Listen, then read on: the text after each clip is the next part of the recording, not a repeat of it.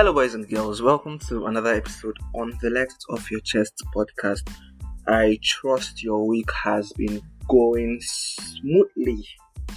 I trust your day went well. My week, see. On Monday, I went to school. No lecturer came. Yesterday, being Tuesday, I went to school again.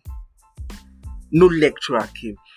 These are 2 days that I have woken up early, taken my bath, dressed up, spent money going to school, and no lecturer. The day I decide not to go to school, these people come outside that they want to have class. But it's all fine. I'm not going to dwell so much on that. I think I'm going to talk about that later. Let's just stick to our conflict resolution that we have started since Monday. So on Monday, we said for conflicts to be resolved, there are certain things that need to be done. There are certain steps that need to be taken. One of first, which we said, was set your attitude. Let your attitude be right. How do you approach the conflict resolution? How do you approach the resolving table? Do you come with defenses, barriers, and walls all around, or do you come with the intention of resolving that conflict?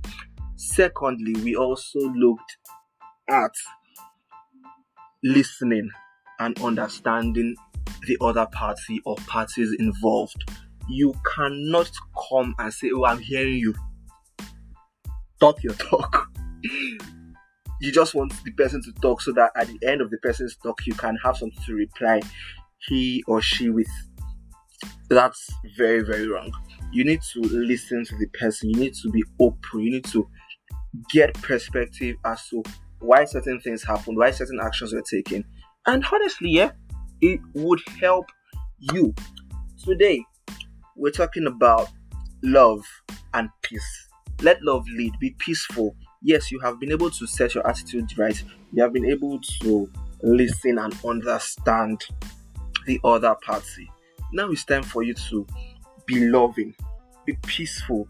Yes, human beings would not always agree on a lot of things. We may not see eye to eye on a number of issues. That is why we need to, approach certain things, a lot of things with love. How you relate to people, how you think of an individual.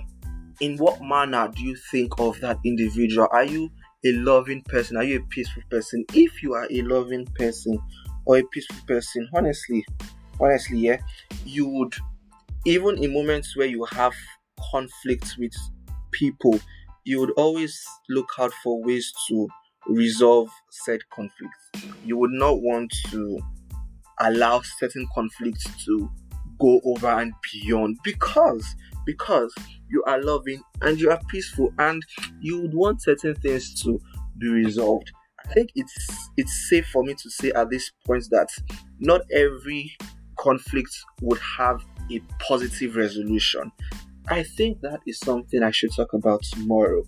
But before I get out of your listening devices, whatever, be loving, be peaceful. These two elements are intertwined.